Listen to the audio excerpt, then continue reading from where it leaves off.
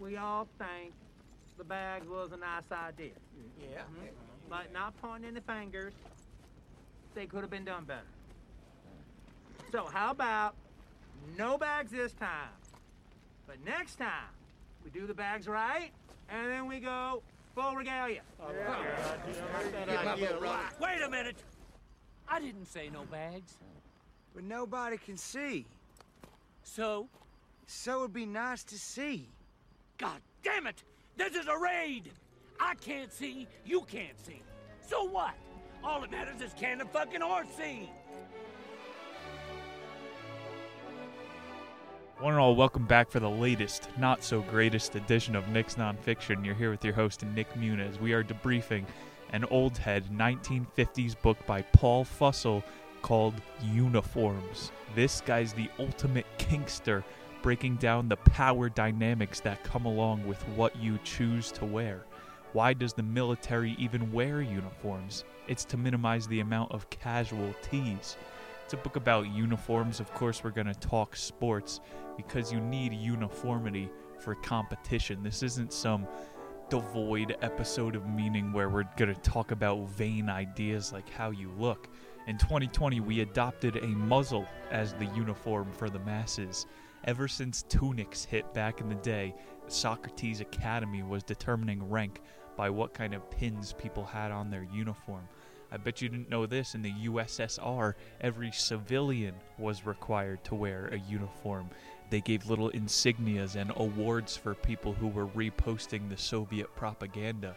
That 1900s cultural Marxist didn't need a little check next to some online profile to prove you're part of the bourgeoisie. You already know I'm going deep on American culture, our lazy transfusion and how things stick. We've got a whole chapter about blue jeans, all from Paul Fussell's 1950s head. He loves to see uniforms, hates individuality, and this is all going to help us dress for Halloween 2021. It's a holiday where you can be anything you want, imposter away. I know that women love a men in uniform. That's why I'm joining MS-13.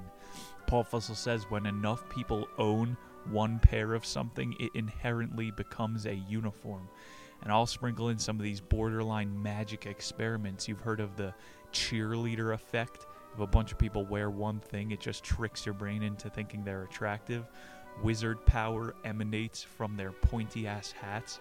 And then, of course, grand wizard power emanates from one's lack of education. I hope you guys like that intro. I'm sure YouTube doesn't. Demonetized off the bat. We're talking about the KKK, Bloods and Crips, as you see for the cover art for the show. And I really don't have to be that analytical for this one, for God's sakes. You are not allowed to be naked outside. Even in nudist colonies, they're requiring you to wear a birthday suit. It's illegal to wear the skin that you're born into the world with. Society, the purification of morals. Like I said, we're going to get topical, the 2020 mandated muzzle.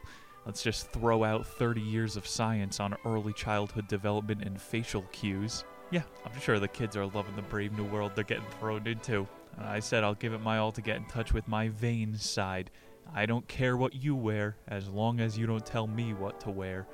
We'll get that about the author after a word from our sponsors. You know what? It's a weird story. I was walking down the street one day, and, you know, I be looking at asses and shit, and I seen little yoga pants coming out the nail salon. So I looked, I peeped the ass out, and I was like, damn, she thick as fuck. Turn around, TT. I was like, damn, nigga, what you doing out here with all this ass? Double cheeked up on a Thursday afternoon, hella ass. The sun is still out, my nigga, and it was just, I mean, that's the homie. And welcome back. Make sure you are checking out those hikes. We're on the Continental Divide, baby. We are 13,000 feet in the air on those damn things. And the memes just keep getting funnier over on Instagram at Harry Schwunt. Paul Fussell was alive 1924 to 2012. He's an American cultural and literary historian and author and a university professor. Served in the 103rd Infantry Division during World War II. Was wounded in France. Got a Purple Heart and a Bronze Star. They were about to send him over to the Pacific when they got news that the bomb dropped. And so Paul Fussell wrote his first big essay, Thank God for the Atomic Bomb. Pretty sure this guy's never seen Dr. Strangelove, or he just didn't get the point. You will learn to love the atomic bomb. It's sarcasm. You're not actually supposed to enjoy Japanese men getting microwaved. I'm pretty sure my grandpa, we found out recently, was an electrician during World War II. I got to see his old helmet, and it had these 2 little lightning bolts on the side. That means he's an electrician, right? He moved to Princeton. He went to UPenn and had 3 different wives. Paul Fussell is in the Ken Burns documentary, The War. Ken Burns, his most famous one is Vietnam. He also has a World War II one. Paul Fussell is dropping knowledge in. I know you want the damn memes. Paul Fussell, guy's a curmudgeon, loves uniformity. Subscribe, you cheapskates. We can get to the content faster. Here's an ad.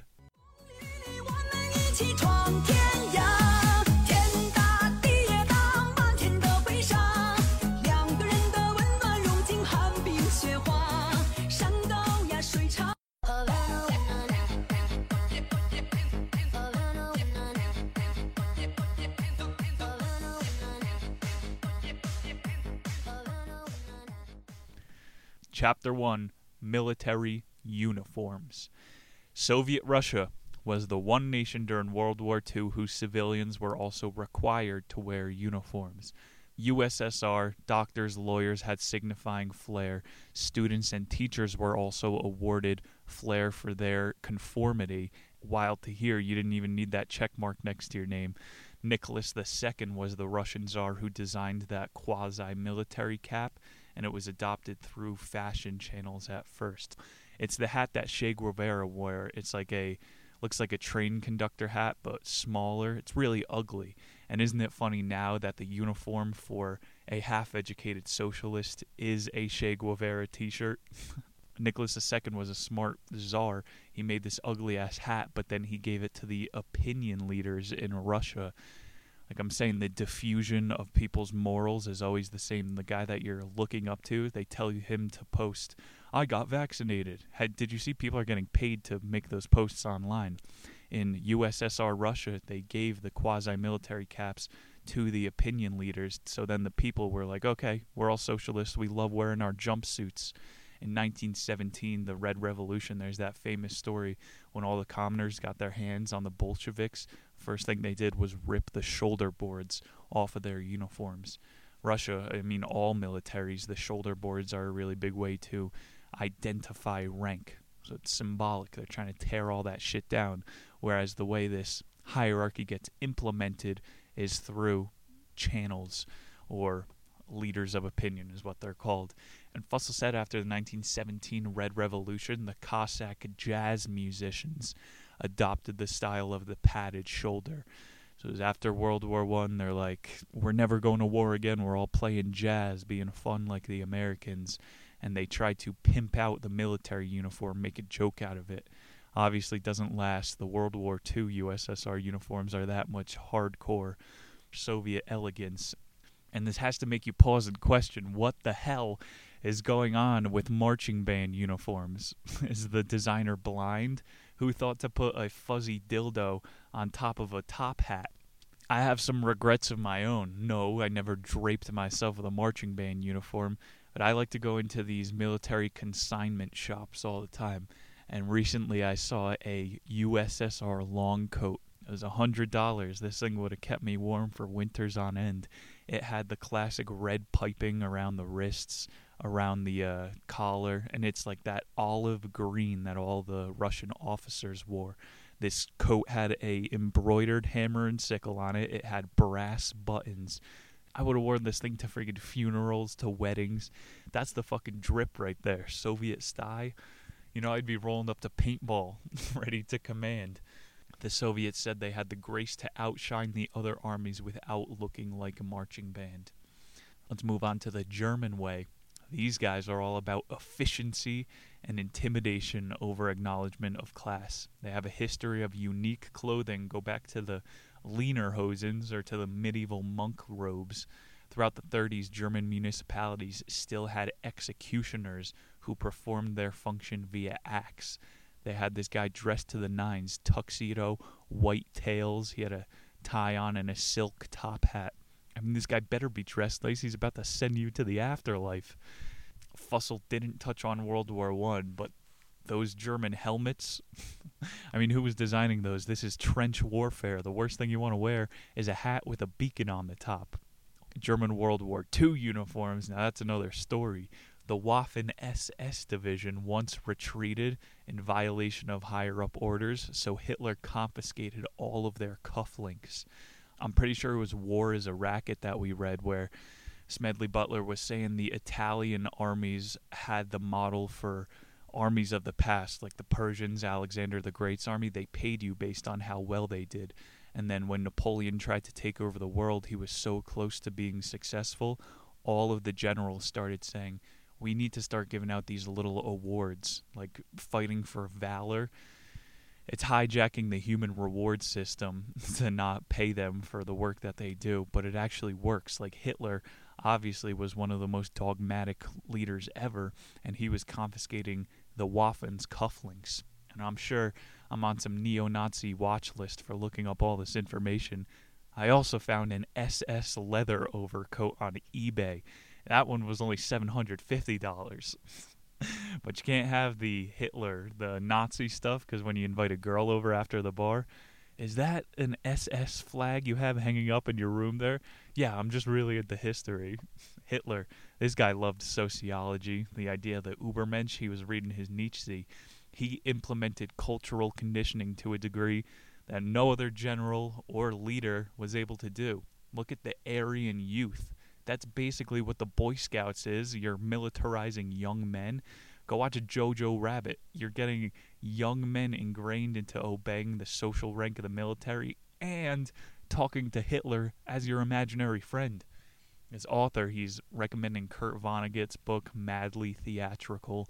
It's all about the sociological effects that wearing a uniform. Like, go read the Stanford Prison Experiment. They take 12 college kids, gave 6 of them warden uniforms, 6 of them prison jumpsuits.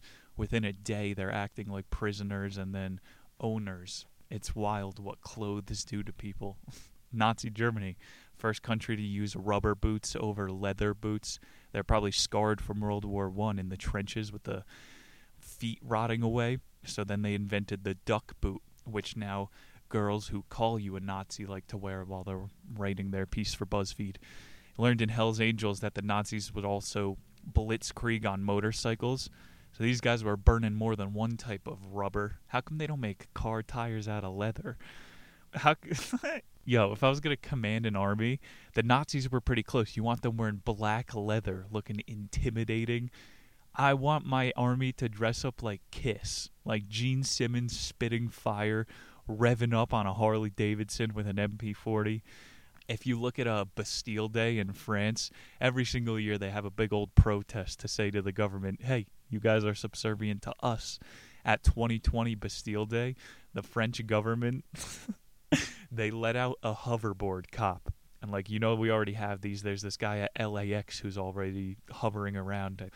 But they have this hoverboard, and there was a guy with an AR-15 just above the French crowd. Look this thing up. I'll have a picture on the YouTube. Intimidation is really big when it comes to uniformity. The USA, what do we do for war? We paint pride flags on our fighter jets, right? So very intimidating. We used to paint those sharks on our planes during World War II. A little off topic, but this also makes sense. How come we value science over history? History just keeps repeating and repeating and repeating, and nobody does anything to stop it. Science, you could pay to have any outcome be the result of your study. How come we value one of these academics more than the other? I'm just saying, we're still wearing uniforms out here. After Hitler did the brown shirts, Mussolini did the black shirts. It goes back further than that. I'm saying history repeats. Himmler derived the SS dress uniform from the Jesuits. Back in the blue. It's going to be looked at in history as backing the silk top hat executioner. I'm even scared of goth teenagers, the way that they're dressing in all black. It's effective. Do you know that cops used to have black uniforms? They had to switch it up because of all the friendly fire. They turned to blue. There's a study later about how it made people feel safe. But cops, in theory, are there to protect property. I would say they are on the offense now. In the suburbs, they're on like a press defense. After Program 1033, you could see police are going to be riding around on hoverboards not very long. There's a chapter about the police later. We won't go in too deep. This guy Joseph Goebbels had a diary. He was a German officer. He said that on the weekends, the Germans would wear Roman tunics and sandals just to go to operas and attend feasts. Like, the Nazis was a true Reich, an empire attempt. These secret societies, they believe in the power of clothes. Just go watch Eyes Wide Shut. Go eat grapes in a robe this week and you're going to feel like a Greek emperor. How come Nancy Pelosi wears a dashiki? That bitch needs a push-up bra. She doesn't need this shamanic power. If you really want to go deep on symbolism, go back and watch the 2012 Olympic ceremony. Some of the creepiest shit. That was the one in London. There's like giant marionettes of doctors and hundreds of hospital beds they just wheeled out onto the track. It's terrifying. Symbolism is the real deal, and it takes place in the clothes that we wear. Last part of the chapter here was about Japan. We gave them the Versailles treatment after World War II. You know, you're not allowed to have an army. You're going to try to invade the Pacific again. Japan starts a culture of business uniformity.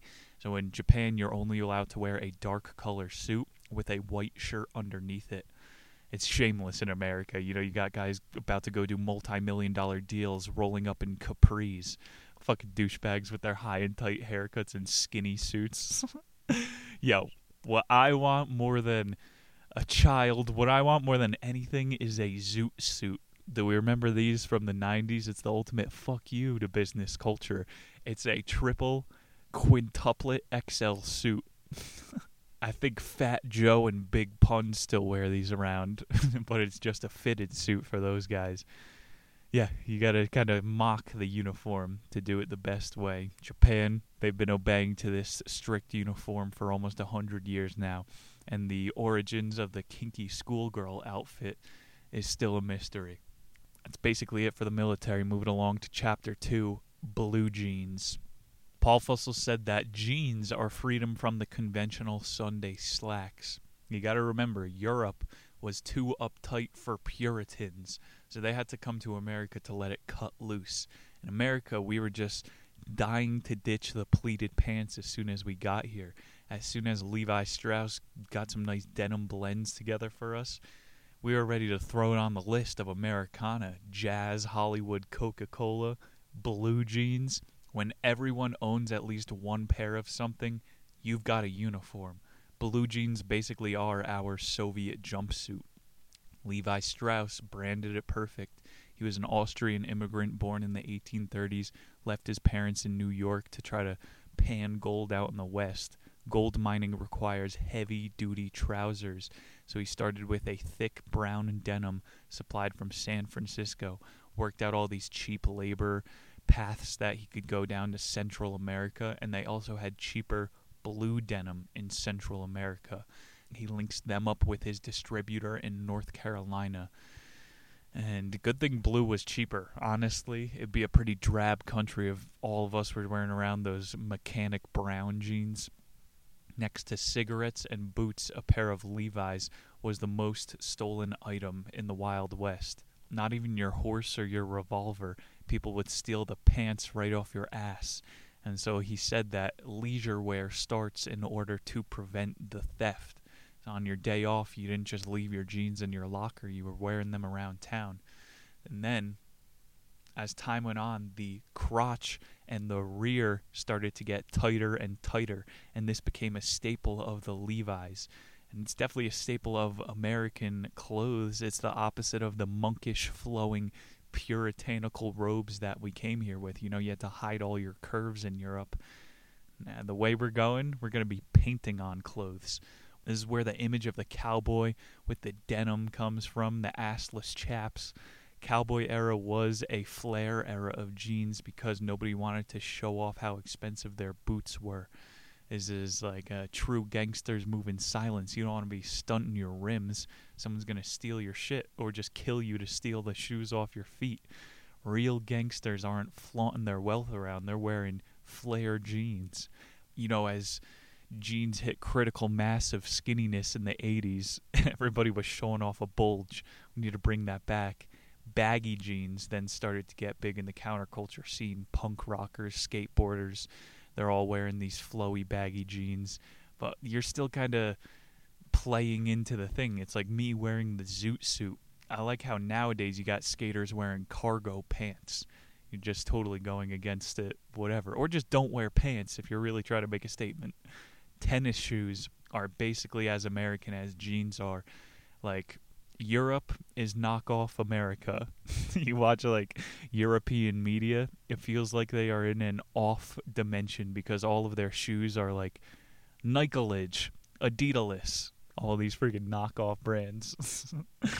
Tennis shoes are just an example of our transfusion of culture. We get lazy and we just start wearing our soccer cleats around. You know, sweatpants are probably the best American invention of all time. And then you had Europe was wearing joggers since the French Bastille storming.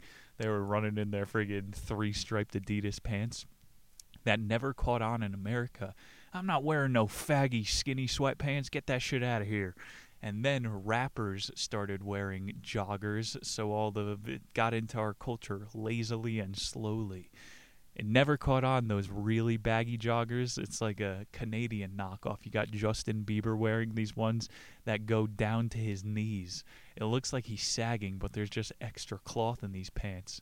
That shit's just ugly. It's like a Kanye West clothing line. There's just holes in the t-shirt. This is the hobo line. Our trends are just lazily mixing in different parts of life. Spam, yeah, throw ham in a can, and now it's on every American aisle. Germans are good at creating Uber words. Americans are good at creating Uber culture. You know, no one put peanut butter and chocolate together before a Reese's cup. Since our media leads the conversation, we can inject all kinds of global culture that either sticks or it doesn't. I think we used this power for good for the first 40 or 50 years. You know, we won World War II, 50s to the 80s. Everyone's watching I Love Lucy. We got everybody addicted on the skinny crotch jeans. Today, we are using this power for evil. I don't think anyone in America finds it cool to have transgender story time at the library or to be doing a full month of Pride. Like, we kind of deserve our stamp on the forehead. Yeah, America, you're the gay country now. And it's just all the corporations trying to whore us out and make an extra dollar. The coolest trends we start in America are on accident. It's not these labeled t-shirts that Nike and Adidas make for us. It's in the 1990s when all of the hot wives get tricked into sleeping with the Bikram yoga guy. And now 20 years later, all of our wives are wearing leggings to funerals. You know what I'm saying? We get so lazy, we wear our cleats and we wear our tight-ass pants around that it just becomes our thing. I'm saying sweatpants. In the 1920s, Champion, the boxing company, they invented the first hoodie. And people in the 20s were like, I'm supposed to be sweating in this and losing. No, this is comfy. I'm going to wear it on the couch to eat chips. People should start wearing boxing mitts around the way we don't understand where our culture comes from. I'm saying Justin Bieber with these weird Canadian knockoffs, they can never get the transfusion right. It's got to be a truly American accident that comes out of laziness. Sagging. It'll be gone. It'll come back. Flat brim caps. They come back just as jeans flare and tighten up. And the baseball cap is an American staple that Fussell missed. We'll end it on that. Go to Chapter 3, Postal Police. There's a long tradition of the messenger being as presentable as the message he bears. You've seen Amazon has decided to stop paying for trucks. They hire people individually to drive their car and deliver Christmas presents in a tracksuit. Yes, a tradition of the messenger being as good as he's probably delivering sex toys. So yeah, you don't have to look like Santa. Postal workers are known for taking pride in their shorts and their freakish calves. They have that corporate motto, rain, sleet, or hail. The uniform implies that you can be trusted, and that way you are treated better. Not by dogs, at least. All of this rhetoric is supposed to make you proud of your uniform. I said before, you got to trick people with your clothes because everyone's so vain. most people aren't going to get on a plane where the pilot is wearing ripped skinny jeans.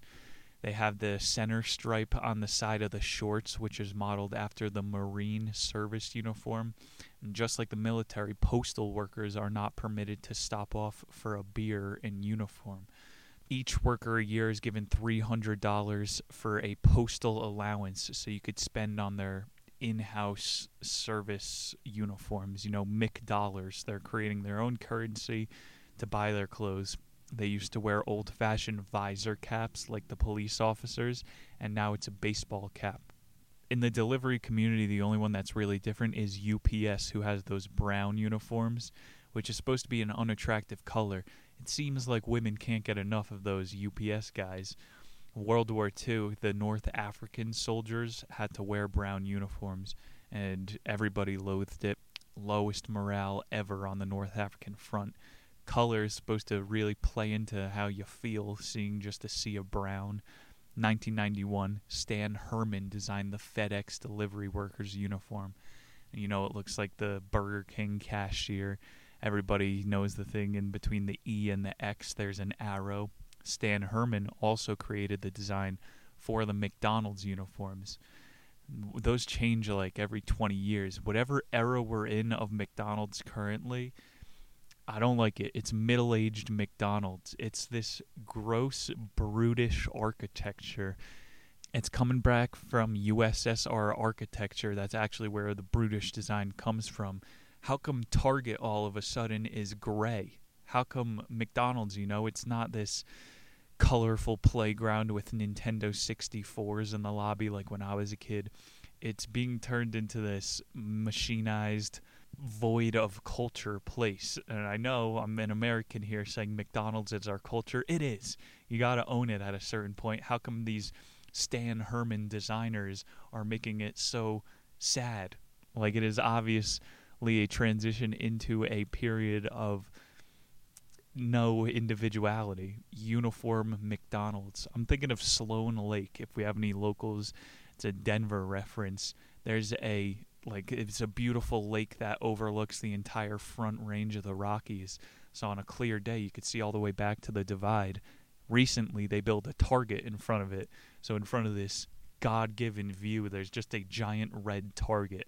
And the entire front of the building, it wasn't even that old. It's now just this Dre Grab stamp on this divine site. Who designed this Target marquee to ruin nature for everybody for hundreds of years? Like this Stan Herman that Paul was talking about. He designed the uniforms for Frontier Airline as well as American Airline. That makes no sense. The two biggest competitors are actually being designed by the same person.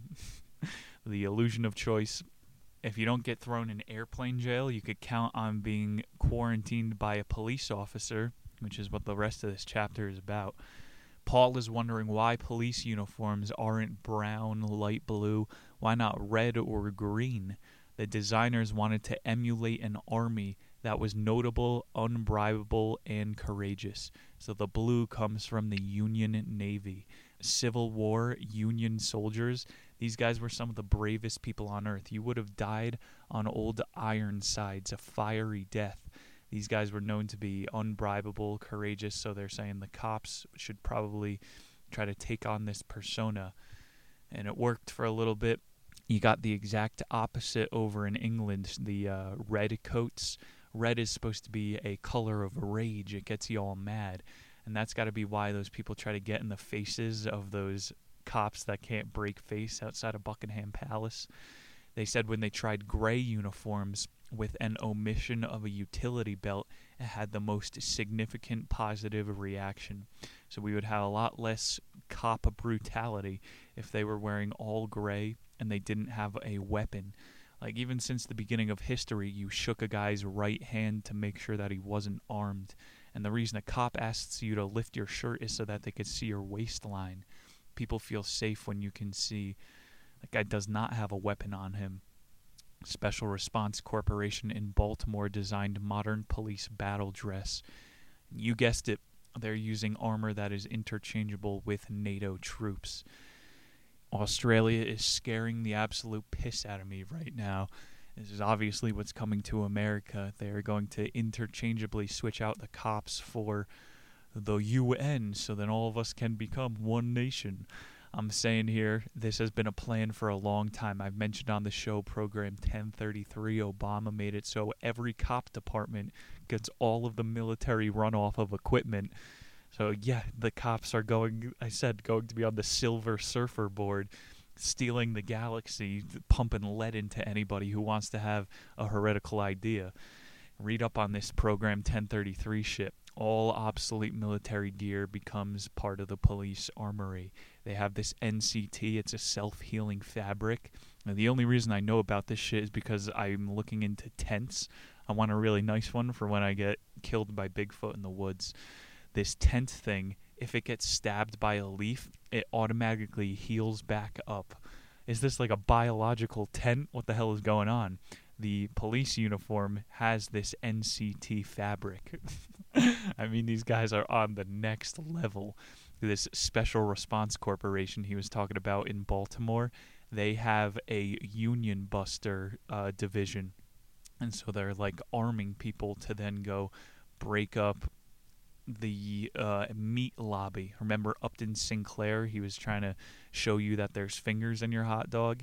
This Special Response Corporation, since the 1930s, has been arming people to bust up unions.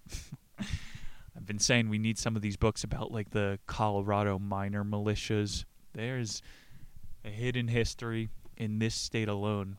The USA has more sovereign history than you'll be taught in public school. And because science is greater than history. Let's go along to Chapter 4, Clash of Clans. It's our KKK chapter. And these guys do not give out information readily. The chapters of the KKK are less coordinated than people are reported. How do you even get your first invitation to a Klans meeting?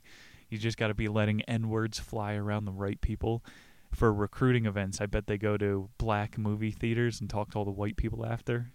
Pulaski, Tennessee, 1886. A bunch of ex-soldiers dressed as ghosts of the Confederates that died to try to go intimidate Union soldiers who killed their brothers. This was following up the Battle of Bull Run and the Battle of Shiloh. It was kind of a one-time event until the media picked it up and it turned into something bigger. Wikipedia said that the first lynching was in 1882 by the KKK. So that's 4 years before the KKK ever existed. There's too much misinformation about these emotional topics. But at least Paul Fussell went out of his way to meet a grand wizard. There's all these videos online of who's the black guy. He goes around to KKK chapters and unbrainwashes the people. And it's just proof these people aren't evil, they're just stupid. Like, it's indoctrination of the worst kind just being passed down. He did drop an N-bomb. He said their heyday, the KKK, was 1886 to 1920. They were lynching Jewish people and Hispanics at the same rate as blacks.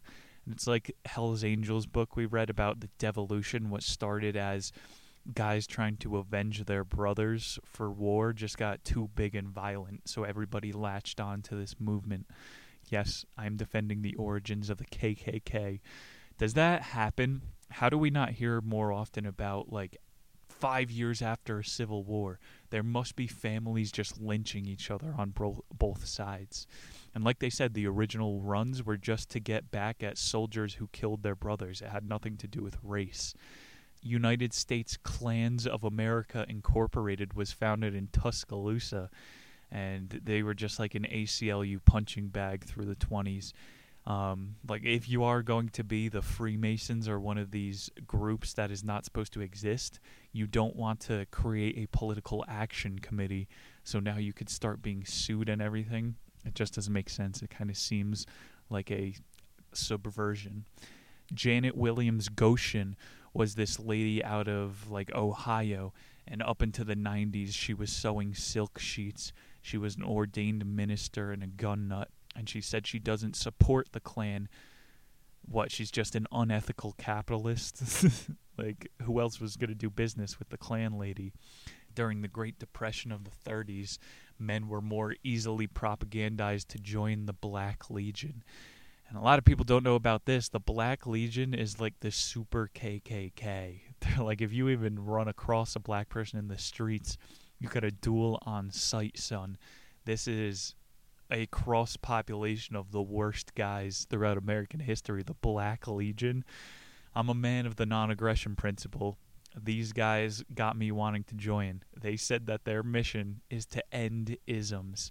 They're like, we're ending communism, we're ending Catholicism. We are a group to end all groups.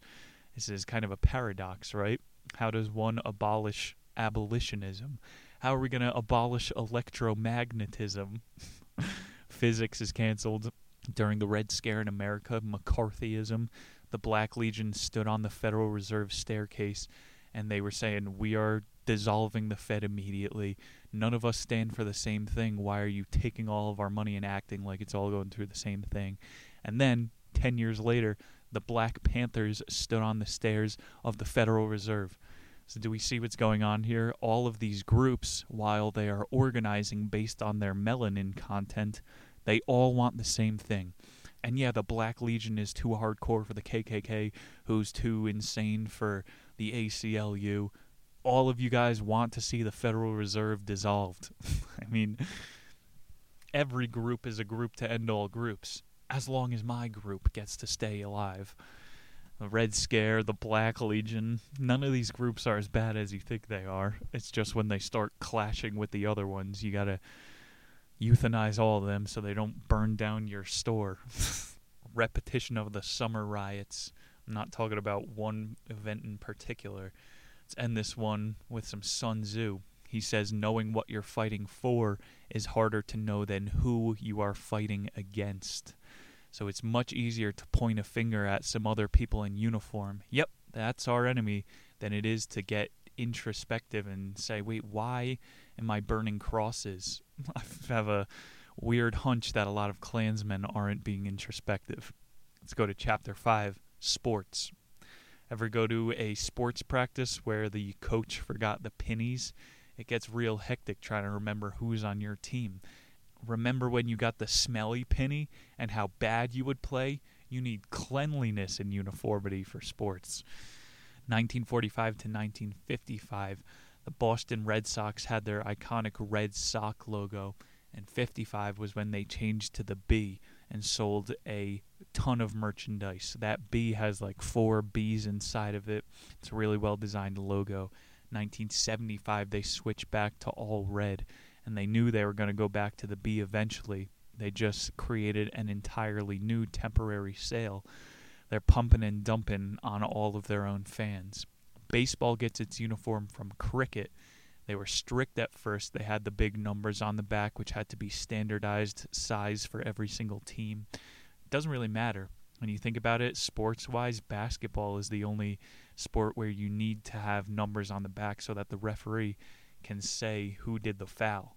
But again, when you're in the NBA, you know everybody's name. I'm saying let's put like pictures on the back or something cool. It ebbs and flows just like fashion. In baseball, they had the baggy pants, then they have the tight pants. It's only when you have a big poppy that you have someone who's defining the entire league and people will catch along with the rhythm. Or you have individual ball clubs like the Yankees saying you're not allowed to have a beard. So the uniform can become part of your biological flesh. Bud Selig, held in high regard by all of baseball enthusiasts. He was the league commissioner. He held out on sponsorship. So if someone else had been in control, you would have been seeing the New York Budweisers playing the friggin' Pennsylvania Trojans. And those were 2 actual sponsors that tried to get them. The Army, the Navy, and the Air Force made Bud Selig an offer that he could barely refuse. I'm happy about this, you know. America is supposed to be the corporate whore, so it kind of doesn't make sense that we don't look like a soccer field. You know, you got the Tottenham Pfizers playing the Manchester United Airline. Those are some of the ugliest uniforms in the world. You can't even tell who's playing it. It looks like 2 airlines. The USA. I guess we are filling our port there when it comes to NASCAR. That's like what our future fashion is going to look like. I have a bit about this. If you ever see me on stage, I'm going to do it. Nike, Adidas, they have all these shirts. Don't sweat my swag. your workout is my warm-up. I'm not going to do the bit here. It's all just corporate whoring. I mean, nothing revolutionary here, but there's that old story. If you ever heard the Zimbabwe basketball team, in 2016 they couldn't afford entry to the Olympics, so they held a sports drink sponsorship to design their uniform. And they came to the Olympics looking like a clown. At least they got to play, though. That's the price of entry, right? A better story like that is the Mountain Dew Challenge online. Mountain Dew is coming out with a new flavor, and they told all of their fans, hey, vote on a new flavor name, and whatever the internet chooses, we will make it. And so the one that got the number one votes from all of the gamer-drinking Dew heads was Hitler Did Nothing Wrong. And that was the name of the new Mountain Dew flavor. That's what happens when you let people in control of what they're going to wear or drink. So maybe we do need a top-down quasi-military cap to get strangers to chant silly words in unison in a stadium. That's got to take a lot of power of uniformity. A couple more stats here at the end of the chapter. The average football player in 1892 only weighed 148 pounds. That was back when they were wearing leather helmets. They had minimal pads. Everybody's ears were ripped. They said in the Journal of American Culture, thigh and shoulder pads started to get bigger, and so then bodybuilding followed the form. And whose opinion is this? Can we trust it completely? They're trying to say that as football gained in popularity, men started doing more squats and upper body exercises. But then you look deeper into where football is designed after. Their padding is designed after medieval horseback armor. What, we should mix up polo and football, and the quarterback now has to be on horseback? Not much commentary we're getting here, just a couple quips from Paul Fussell. He mentioned the Miami Dolphins and the Dallas Cowboy cheerleaders and how it has a different function than like the sweater-wearing cheerleaders with the megaphone you have at your high school. One is supposed to distract you during a break, and one's supposed to actually make you more into the sport. And the chapter on some fun things I looked up. They took a lot of sports out of the Olympics over the years. And, you know, they say the Olympics, it has to be speed, agility, and athletic ability. Well, how about horse long jump? How much human athletic ability do you need for that? Tug of wars was in the Olympics for 20 years. They had this thing called plunge for distance. I would like to watch that. In the 1900s, they did croquet. This was the most leisurely sport they ever had. They did tandem bicycles from 1906 to 1970. Pigeon shooting. They actually shot birds in the Olympics. If they did this in Japan 2021, they would have ate it afterwards. They had dueling pistols. This was the coolest one by far. No one was badass enough to start shooting each other. They had fake pistols that shot wax at dummies. That would have been sick. Who's the best gunslinger on the globe?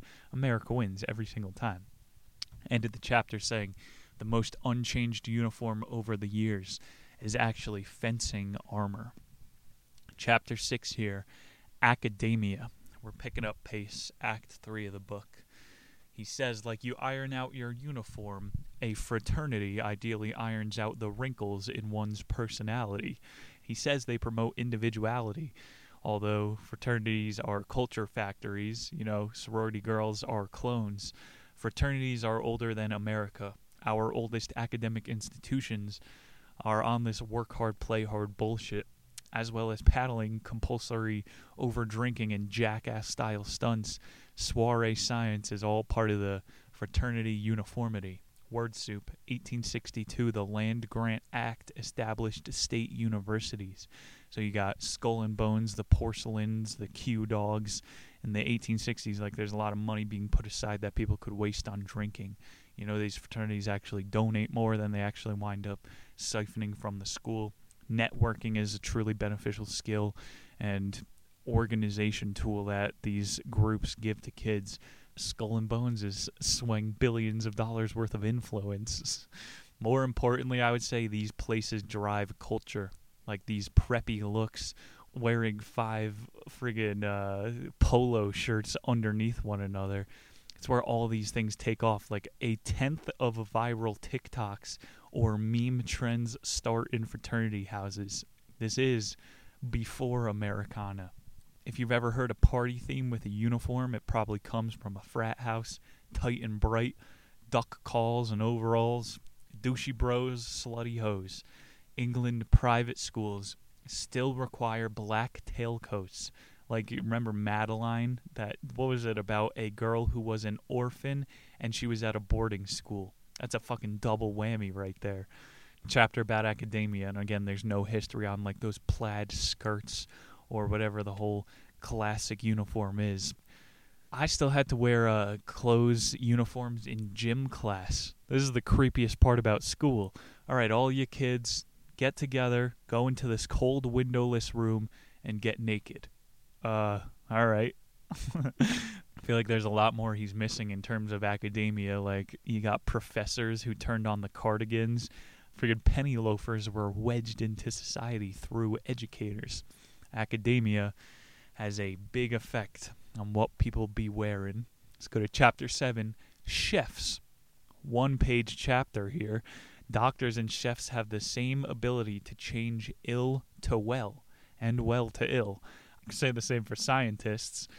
Either way, if you're a scientist or a doctor or a chef, are you going to be doing open brain surgery or cooking a deep red marinara with white on? It makes no sense. What he's going is, in the history of cheflyhood, all white is supposed to display obsessive cleanliness.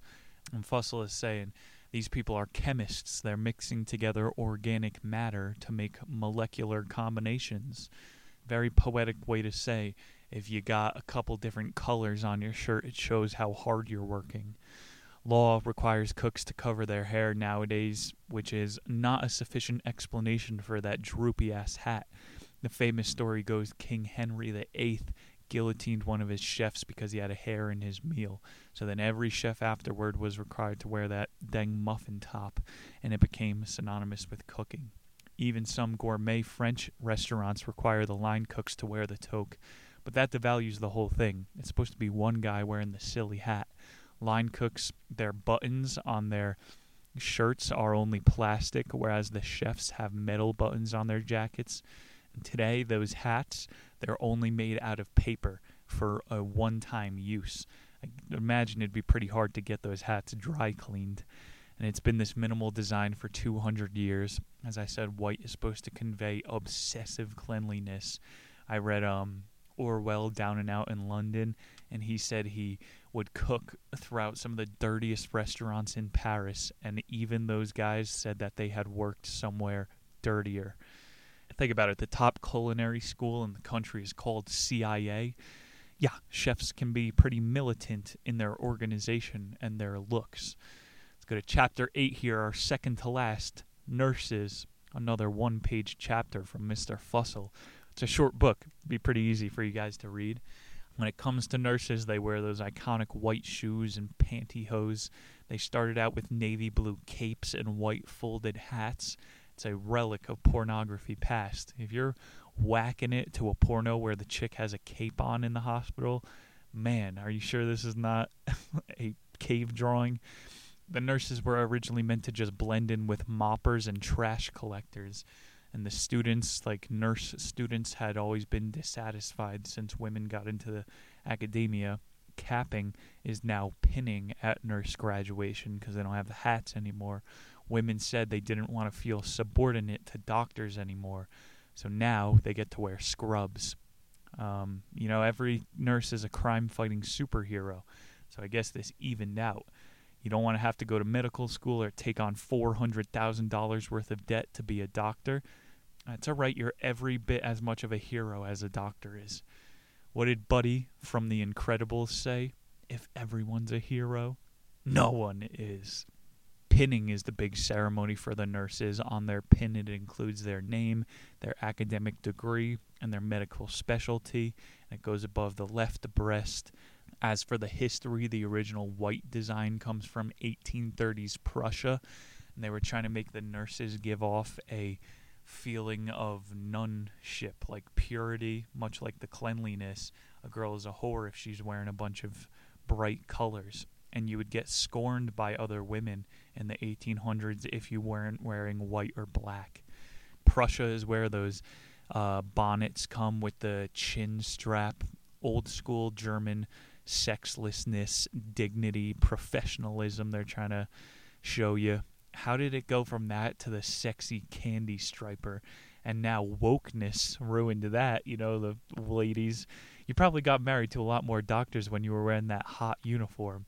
At least you could see some big asses in the scrubs nowadays. I mean, scrubs used to be like the performance wear for doctors. They only put it on when they were going into an intense surgery.